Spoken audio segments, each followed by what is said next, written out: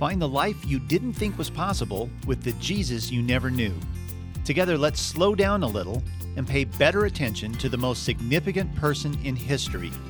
Welcome to the podcast, Paying Ridiculous Attention to Jesus, with your hosts Rick Lawrence and Becky Hodges, brought to you by Lifetree.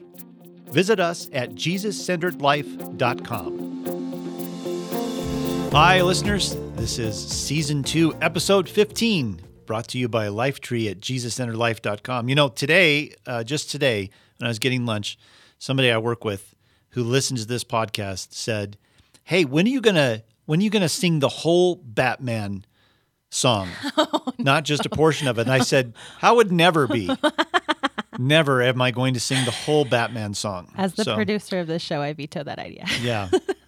I did call it middle-aged rapping, I think, last week because it goes like this: bum bum bum bum bum bum bum bum bum bum middle-aged rapping. Because I can handle that kind of rapping. So anyway, I'm Rick, author of Jesus-Centered Life and editor of the Jesus-Centered Bible, and the Becky Nader is sitting next to me over here. Hello.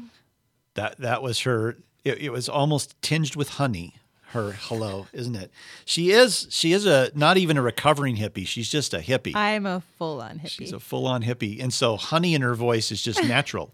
She probably has some kind of home remedy that involves honey. I have several home remedies that involve honey. I actually carry honey with me to work every single day, believe it or not. Wow, that would be squishy and sticky. Raw Colorado honey, by the way. Were Squishy and Sticky's two of the seven dwarfs? No, I don't think they were. Raw honey. Of course you do. You probably drink raw milk too, which freaks me out. No, I don't drink milk. I'm dairy free. Oh. I have almond milk and I make it myself. You make almond. I'm not even going to picture what the almond squeezing sessions look like for that. So today we're going to deliver on a promise I made on the last week's podcast, where I mentioned in the midst of stuff this song by Tony O'Kay called "You Will Go Free," and I promised to convince Becky that this would be a good idea to do a whole podcast around. He did convince me. I did. As a reminder, this is part of a series. The whole month of April, we're focusing on identity, and this is our third podcast on identity. So if you haven't listened to the last two, go back. We did an episode with Sarah Bessie last week. And one of the things that I wanted to highlight today is, I know we've been talking about resources that we've been releasing. We kind of do these in batches, which is why they all sort of happen at the same time. But our friend Steph, who's part of Jesus-Centered Life, she wrote an amazing devotional for moms, and it's called The Jesus Interruption. And this is a devotional like none other. She calls them micro devotions because she knows that most moms feel guilty that they don't have time to sit down and read a devotional. So she kind of created these micro moments, challenges, and throughout the whole entire thing, it focuses on two things. Who does Jesus say that you are? But actually half of the devotions are actually focused on who does Jesus say that your kids are.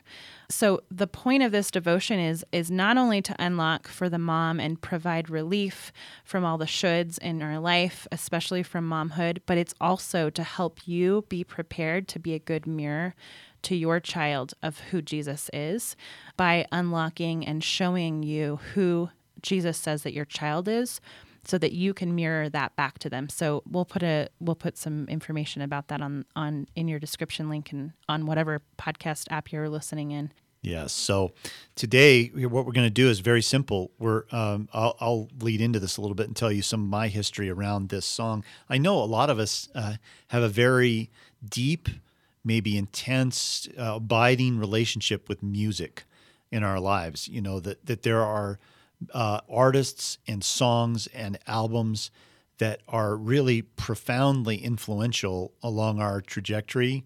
I know for my wife, she grew up sort of loving musical theater, and so when she hears certain songs from certain musicals, they have this profound impact. They take her right back to where she was. And my daughter Lucy saw the Broadway version of Les Miserables, and then she saw the musical version on film of Les Miserables, and that musical and its story and its music have already embedded themselves into her soul. So I know music is really a powerful thing, and it not only as a marker in our life, but for me, music has been a profound part of my deepening relationship with Jesus.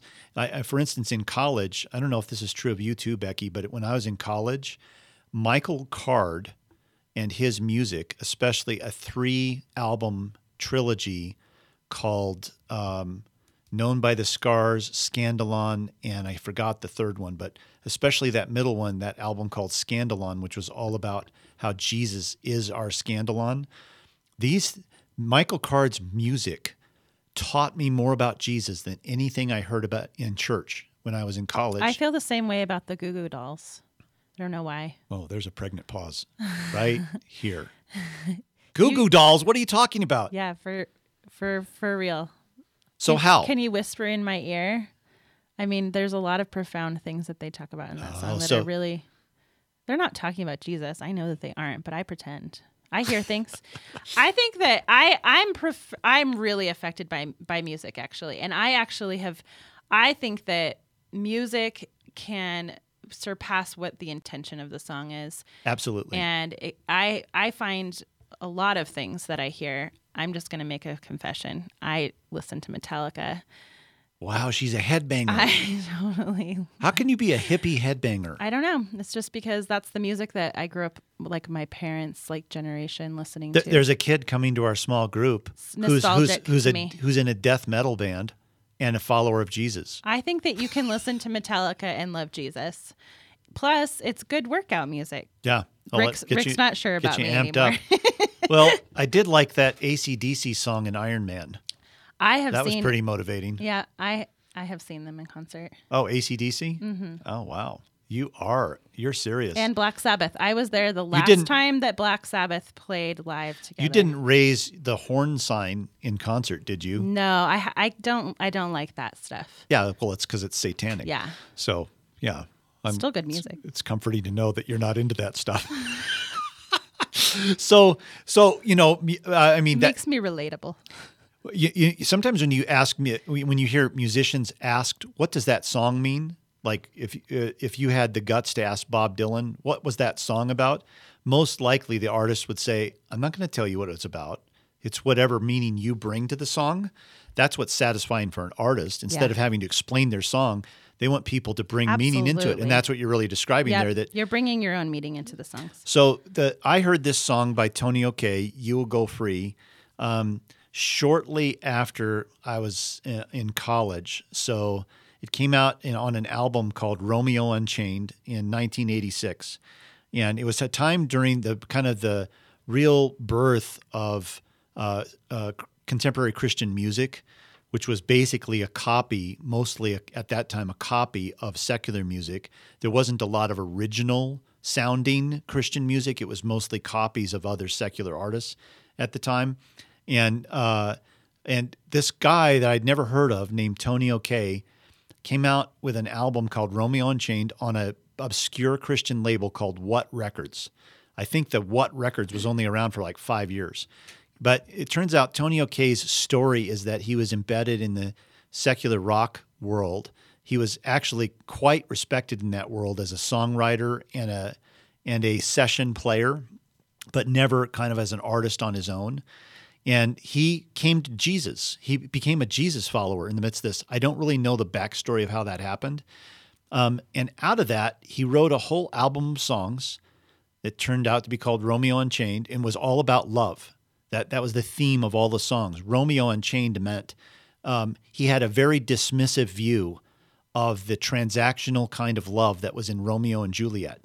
And he was trying to recreate the reality of what love, the way Jesus defines it, really is. So the whole album is a revelation. I encourage you to find it and get it. It's called Romeo Unchained. And I heard this album at a time when this song just sounded totally untamed and raw and like, what? I've never heard anything like this from a Christian artist. But really the message at the center of this song somehow deeply captured me. Because at the center of this song, what you're going to hear is a promise of freedom from captivity. It's a song told in first person, so he's singing to somebody, and and he's speaking over them, singing over them the greatest of all promises, which is one day you will go free. So I think let's give a listen to the song, and then Becky and I are going to talk about aspects of this song that surface for us as we listen. So let's pause here and listen to Tony O'Kay, You Will Go Free. You've been a prisoner, baby. Been a prisoner all of your life.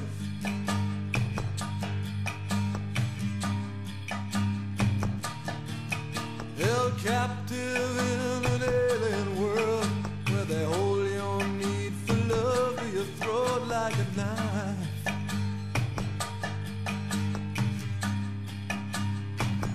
And they make you jump. Then they make you do tricks.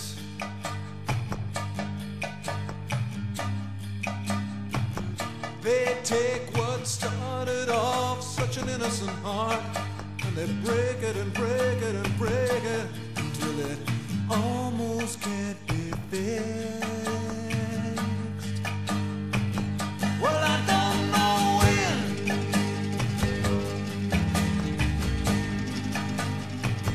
and I don't know how. I don't know how long it's gonna take. I don't know how hard it will be, but I know you will go free.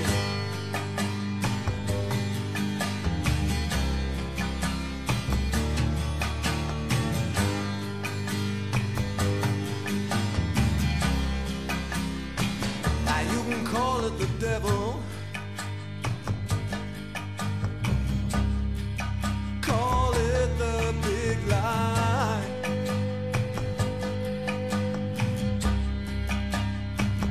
Call it a fallen world, whatever it is, it ruins almost everything we try.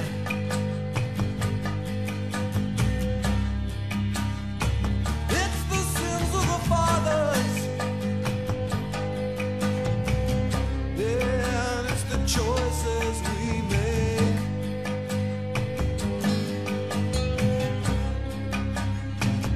It's people screaming without making a sound from prison cells in paradise, where we're chained to our mistakes. And I don't know when,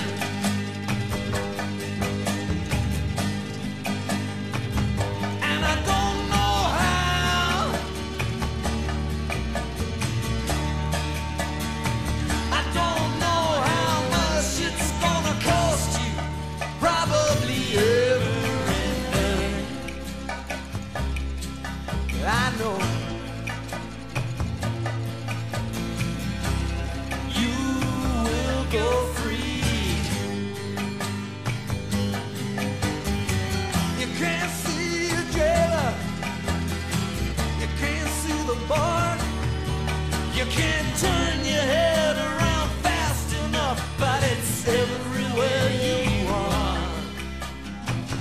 It's all around you. Everywhere you walk, these prison walls surround you.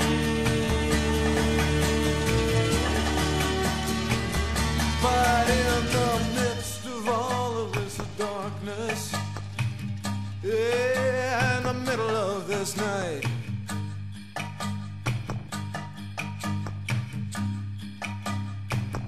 I see the truth cut through this curtain like a laser, like a pure and holy light. And I know I can touch you now, yeah, and I don't want to speak too soon.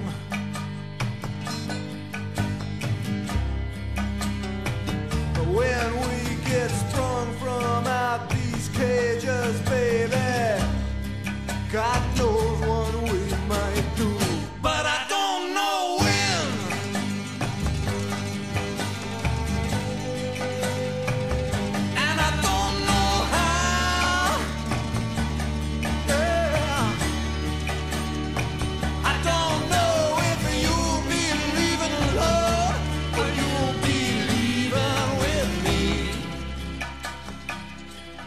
but I know you will go free. I know the truth will set you free. Truth about who you are. Truth about who you were always meant to be. Yeah. You will go free.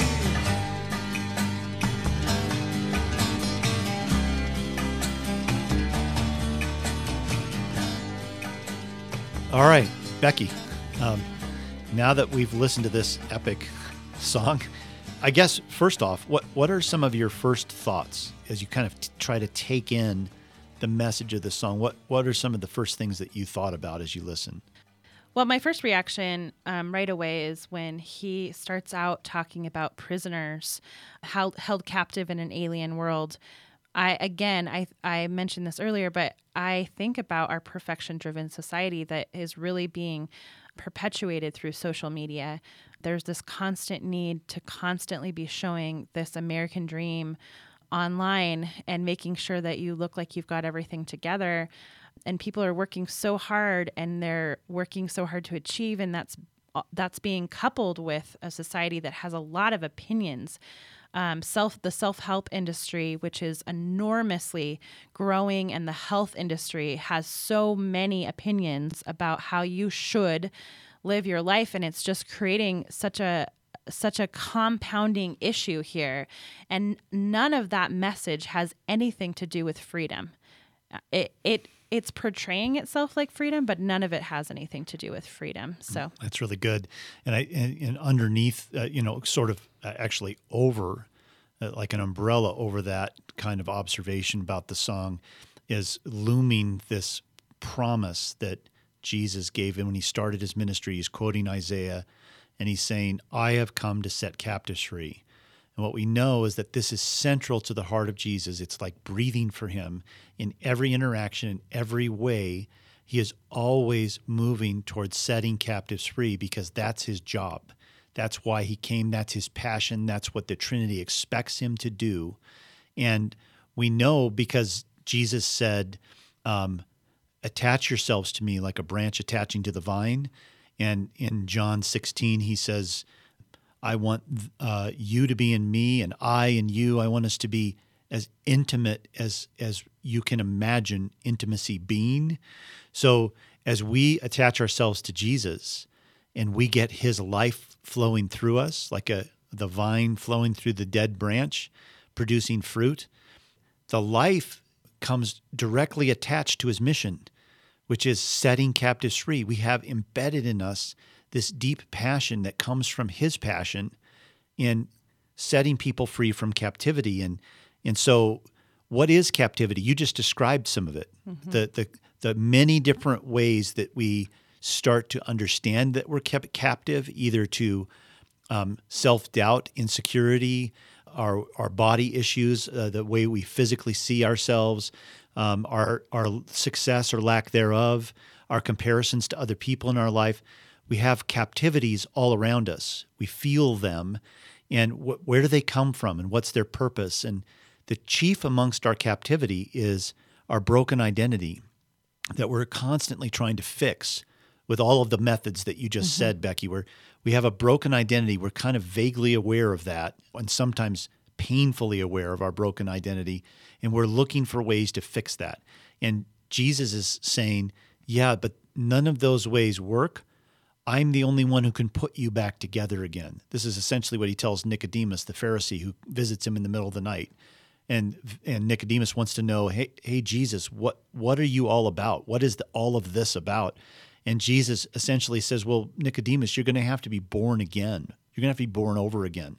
You need a new identity, and I want to remake it. So one of the first questions I thought of in listening to this song again was, well, how do you notice captivity in others?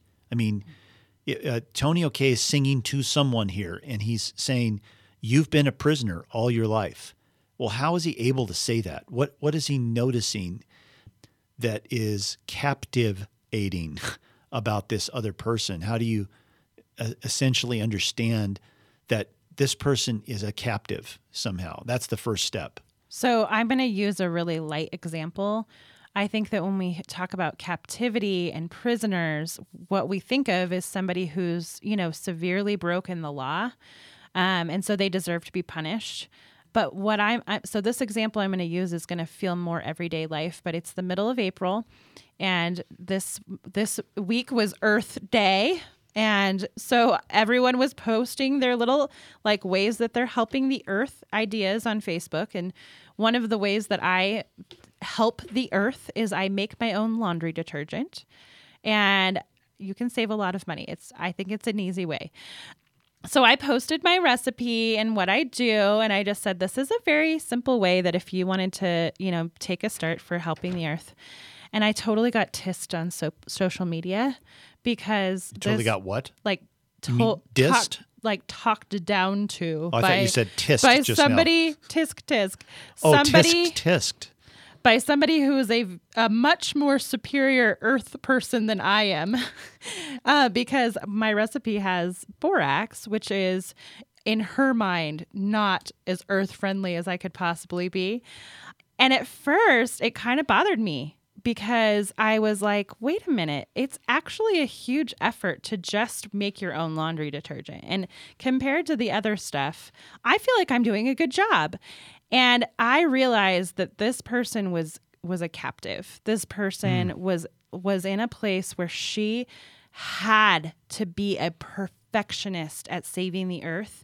And she was taking it very much as her sole responsibility, to the point where she wanted to should me on social media about how I should be living my life. And there's two things about that. One, I quickly decided not to be mad at her, and I instead just said a little prayer for her. I just said, God, she really feels like this is all on her, and I hope that you will just set her free from that. And the second thing is I set myself free from feeling bad about using borax because I make my own laundry detergent. Okay. And I know we could talk about much more serious examples, but this kind of shaming on social media happens all the time. And I don't think we take it seriously enough how much we are putting ourselves in cages with it. So I wanted to bring that as a kind of an everyday thing that I see happening online. By way of a little teaser for next week's Paying Ridiculous Attention to Jesus podcast, next week we interviewed Joby Lewis about our body issues and our identity relative to our how we see ourselves even physically, and talking about how that's really deeply embedded in our life with Jesus. It's not a compartment. It's all together. And just as a teaser, one of the things that Joby says that you'll hear him talk about next week is who's in charge. That's a way of thinking about noticing captivity in others.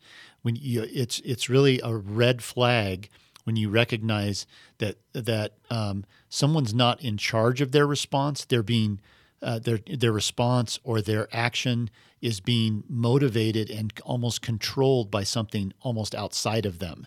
It's either a brokenness in them that compels them to respond the way they do, or it's a magnification of their response to something where you recognize, wow, this person is really having a hot reaction to this.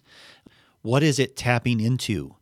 And when you ask yourself, what is that tapping into, or where is that coming from? Like I was waiting in line at a Panera Bread on Sunday because we sometimes go there after church. And there was a woman in front of us who was talking to the cashier. And I don't know exactly what happened, but the woman in front of us, I think, got impatient with how long it was taking the cashier to take her order. And she blew up at her. She said, grabbed her keys in a kind of a dramatic way and stomped out of there. And the cashier almost started to cry. She just looked at her coworker and said, what did I do? What did I do? She was like cut and crushed by this. And the other person said back to her, she's just an angry person. And inside I thought, well, she's also a captive. Yeah. Why would she respond this way, in that over-the-top way in that moment? if you were to answer that question, you would get at some aspect of captivity in that woman. And so when we notice these things in people, these magnified responses, or the person not really in charge of their response fully, then we know that there's some level of captivity in there. I wonder, there's a lyric in here I was going to ask you about, Becky, early on in the song, where he says, "They hold your need for love to your throat like a knife." What does that mean to you? They hold your need for love to your throat like a knife. Yeah, that one was a gut wrencher for me too. It's not just love, it's acceptance, and I think that kind of goes hand in hand. We just want to be told that we're okay. And so, it's really easy for us to just take this and talk about how we could apply this to our own life, but we're trying on this episode today to get us to think about the perspective of, okay, if we know that the world is feeling like they have love being held to their throat like a knife, what can we do to release that? And part of that is that we can tell people that they're okay. We can tell them that they're accepted. We can point out who they really are. So in the Starbucks situation, you could say to the girl and say, "You're okay. And you know what? You did a great job today, and let's not put someone else's issues onto ourselves." And you can love people by revealing to them who they are, because everyone's walking around thinking, "I'm not okay. I am not okay." And everyone, if they found out how not okay I am, they wouldn't like me very much. And so we can be a different kind of mirror. We can be a mirror that mirrors back to people who Jesus sees in them and in what he says about them. Yeah, and just going back to that story in that Panera Bread, that there was two cashiers who were waiting in the other line. The other line was the one where this incident happened, and I'm sitting there processing and watching this woman process it herself, and then she has another customer, so she has to move on. So we get our food and we're sitting there, and I'm still chewing on this, the very thing that you're saying. So what does it mean for me to participate in setting captives free? So here's the one thing I really regret about that whole story. So I determined what I wanted to do was go tip her, not say something to her, just tip her and just say, "I just want to give this to you because that was hard to do and you handled it well." And so I went up there to tip her, but there was a long line standing there in front of her. And I thought, oh, this is really going to be awkward for her if I do this, if I cut in line to do this. So I didn't do it. And as I was leaving, I thought I should have done that anyway. I needed to respond to the prompt. But, freedom also means, well, I blew it. Okay, next time, follow through, even if it's going to be awkward. But the point there is that we have these little moments where we recognize what just happened there. Well, that woman got slimed, and now she's under a form of captivity that could be shaming, the narrative going on inside of her. What's that like? What can I do to participate in her freedom? And we don't just brainstorm. We turn to the Spirit and say, "Spirit," like I did at that Panera Bread table. What can I do? What's a good thing to do right now? And the idea was, well, tip her. So if only I'd followed through. Sometimes those little moments are massive miracles in people's lives. Yeah, I love that the next part of the lyric here is just emblematic of that little scene in Panera Bread. They take what started off such an innocent heart and they break it and they break it and they break it until it almost can't be fixed.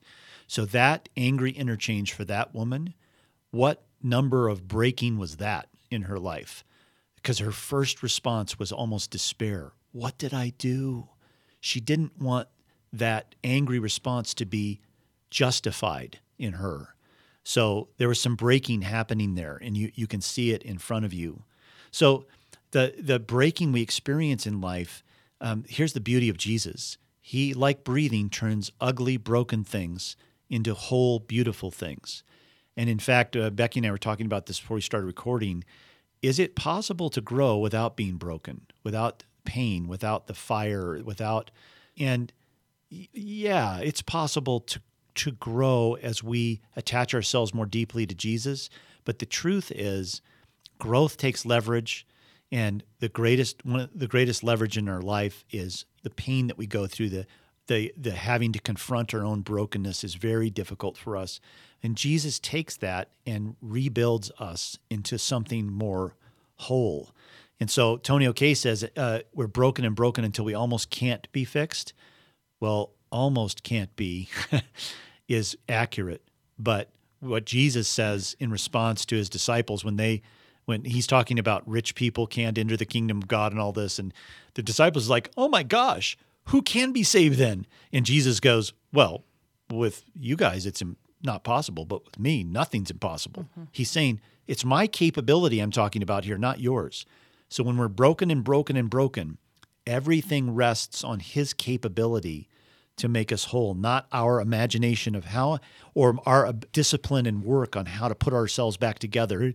The next system we use to address our brokenness, actually, it's his capability that can really put us back together. So then in the refrain is, I'm just going to read it. Well, I don't know when, and I don't know how, and I don't know how long it's going to take, and I don't know how hard it'll be, but I know you will go free. And I think this is the central premise that we adopt as we relate with others, because we're ramming up against their captivity all the time. Our central act of love is to have a deep belief that what Tony O'Kay is saying here is true. You will go free. I know you will. You're going to go free. And I don't know when, and I don't know how it's going to happen, and I don't know how hard it's going to be for you, but I promise you, you have a pursuing Messiah who intends to make you free, and I want to participate with him in that. You will go free. And then this next part of it, the song, is where he talks about how that effort is opposed. So he's talking about the devil and the big lie and the fallen world, and these things ruin almost everything we try. He's trying to say, this effort toward freedom is opposed. So where does our brokenness really come from? I mean, what he says is it comes from generational sin. It comes from the choices we make, and it produces what he says a screaming that doesn't make a sound. It's like this hidden screaming in our lives over our broken identity.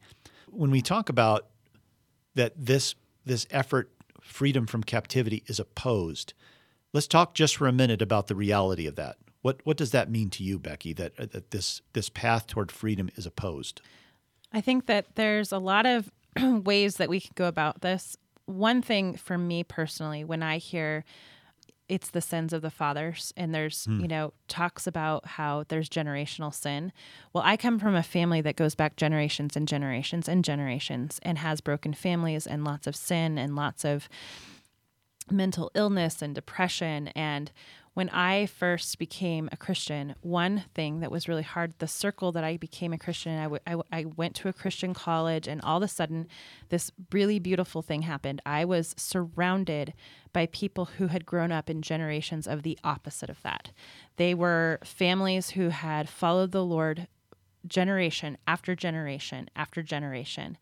And it was beautiful to be with them, but I felt tainted. I felt completely tainted. Like, what if I'm holding this thing that can't be broken? And actually, I had a boy who broke up with me when I was in college because he said, yeah, I don't think it's worth the risk. Your family and just the past that is there, it's probably going to follow you. And you're not worth the risk. You're tainted. And so that actually has followed me. It's kind of like a little pain point for me is when I hear that, I always think I'm tainted, I'm ruined. And I think we can partner with the Holy Spirit in breaking that lie. We can give people a vision that they can see a different generation. And Rick, you've even talked about your commitment in your family to breaking the generational past sins, but there's lies that happen, and they're subtle in our Christian communities, and there's ways that we treat people that actually just keep the cages broken. That's so true. And you just said something that really, really struck me when this guy said to you in college, "You're not worth the risk." So if you're listening to this right now, I just want to say this. I feel just prompted to say this prophetically, which means I believe I'm speaking on behalf of Jesus to you right now directly. The difference between what Becky was told, you're not worth the risk, and Jesus is that Jesus is directly saying to you, you are worth the risk. And because you're attached to him and on his same mission of setting captives free, this is the refrain that he will speak inside you as you're relating to others. Hey, you are worth the risk. People are so broken that they almost create situations sometimes that helps them to prove that they are not worth the risk. They in their brokenness, they sometimes make things so difficult for the people around them that it's a self-fulfilling prophecy. See, I'm too much. I am not worth the risk. And our role in Jesus' royal family, because that's what we've been adopted into, and we've adopted his mission, is to be able to be a presence in people's lives that says, you are worth the risk, and to reiterate it. And this is not like flipping on a light switch. This is not like saying it one time to somebody. It's your presence in their life that communicates you are worth the risk, because that's the voice of Jesus that most people need to hear. And that you are not worth the risk, I have to say, is the voice of Satan. Yeah. It's what Satan wants us to believe so that we will self-destruct. To believe that truth means to turn ourselves into ash. And what Jesus is saying is, hey, what more can I do to communicate to you that you are worth the risk? Not just humanity, you, Becky, you, Rick, you, listener, are worth the risk. So we get to participate with him in that. And I think the way we do it is kind of locked up a little bit in this song, where Tony O'Kay is simply speaking out a foundational belief that you will go free. And I love how he says, you can't see the jailer, you can't see the bars, you can't turn your head fast enough, but it's everywhere you are. He's saying, I know that you feel like a captive, you just can't see the bars. You can't see your jailer. Well, the jailer's real, by the way. Yeah. and as people who are free, we can help people see the jail cells. And we can say, hey, look, this is something I want to free you from. And one way that I like to do this, I've mentioned before that I really, really, really love working with young people. And just recently, we had 2 girls that were added to our team, and they're in their 20s. And I'm like a giddy schoolgirl because they're sitting like right around me. They're working with me. And I love this age. I love this energy. I love this excitement. And one thing that you can do is you can, especially when during these formative, like college, 20-something, if you have someone in your life is in that stage, I want to challenge you to take on this challenge. I will intentionally point out things that they do that are extraordinary. And because they, at this point in their, I just remember being in my 20s thinking, someday I'm going to be 30 and I'm going to be so smart. But actually, what we can do is we can point out things that they do that are extraordinary, and we can start to build up their confidence in who they are. And I love doing that. I love pointing out and saying, you're really good at this. And actually, you're better at this than I am. And to give them responsibility that is beyond even what they thought that they were capable of, it has such a building effect in their life. And I love watching that. You know, I want to, on the heels of what you're saying here, I just want to jump forward in the song a little bit to something that he sings toward the end of the song. He says, I know I can't touch you now, and I don't want to speak too soon. And what this speaks to is when we see captivity in others and we have embraced our mission and our co-labor with Jesus in setting captives free, especially for men, it's extremely tempting to simply fix the problem. We see a problem, we fix a problem. Yes. That's our rhythm. Becky is wholeheartedly agreeing. And Yes. most women who are married would wholeheartedly agree with this, that one of the great stressors of their marriage, including my own, is when a man sees a problem, they see a problem to fix. And they set about fixing it because they believe it's their deepest expression of love. is to fix problems. It's not because they're selfish or self-serving. It's because the expression of their love looks like fixing things. It still drives us crazy. It does. And what Tony O'Kay's saying here now is, I can't touch you now, and I don't want to speak too soon. He's being cautious about his inclination to fix. He's saying, I'm not the fixer, so I don't want to push my way in and fix this. Instead, I want to invite you into something. And I think part of our role is to invite into freedom, not fix people into freedom. That's super important. And part of the invitation, just before he sings that lyric, he says, but in the midst of all this darkness, in the middle of this night, in the middle of your captivity, here's what I see. I see the truth cut through this curtain like a laser, like a pure and holy light. So he's describing Jesus here. He's saying, in the midst of your darkness, I see Jesus cut through that darkness like a light. And really, our primary lean is in pointing people to the one who will cut through their darkness.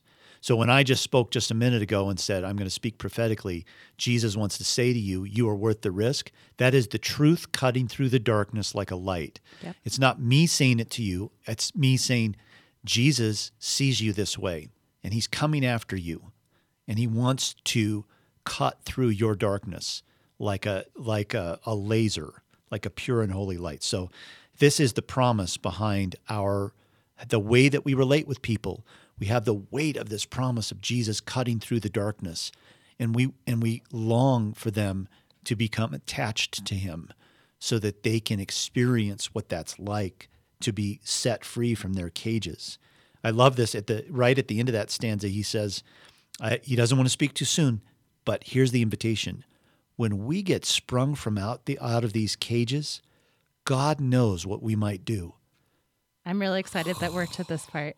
Go ahead.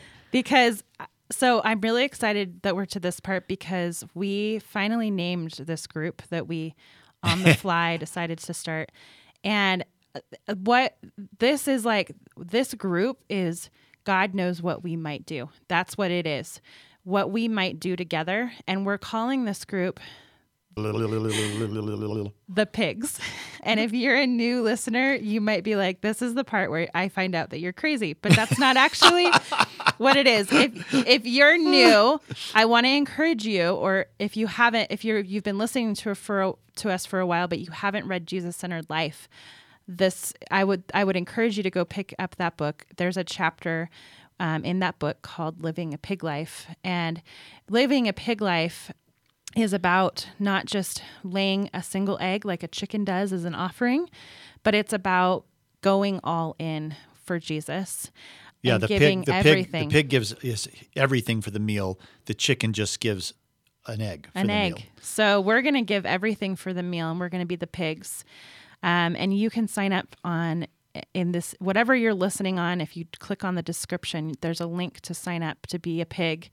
And the pigs, we've already started talking to you, and we have been just letting you know like what topics are going to be coming up and picking your brain and giving you special. I've advocated for a T-shirt in the future that has a pig on the front, and on the back it says, be the pig. I want necklaces. So Rick wants T-shirts and I want a pig necklace. I don't wear a lot of necklaces, just personally. I'm just throwing that out there. We can get you a toe ring instead.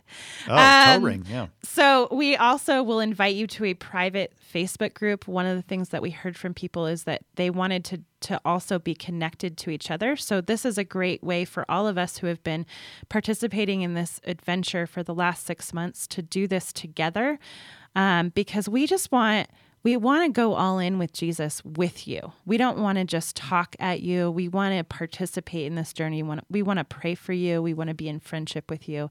So we're inviting you to join us with what God may do with our lives. And back to what sparked this, when we get sprung from out of these cages, God knows what we might do.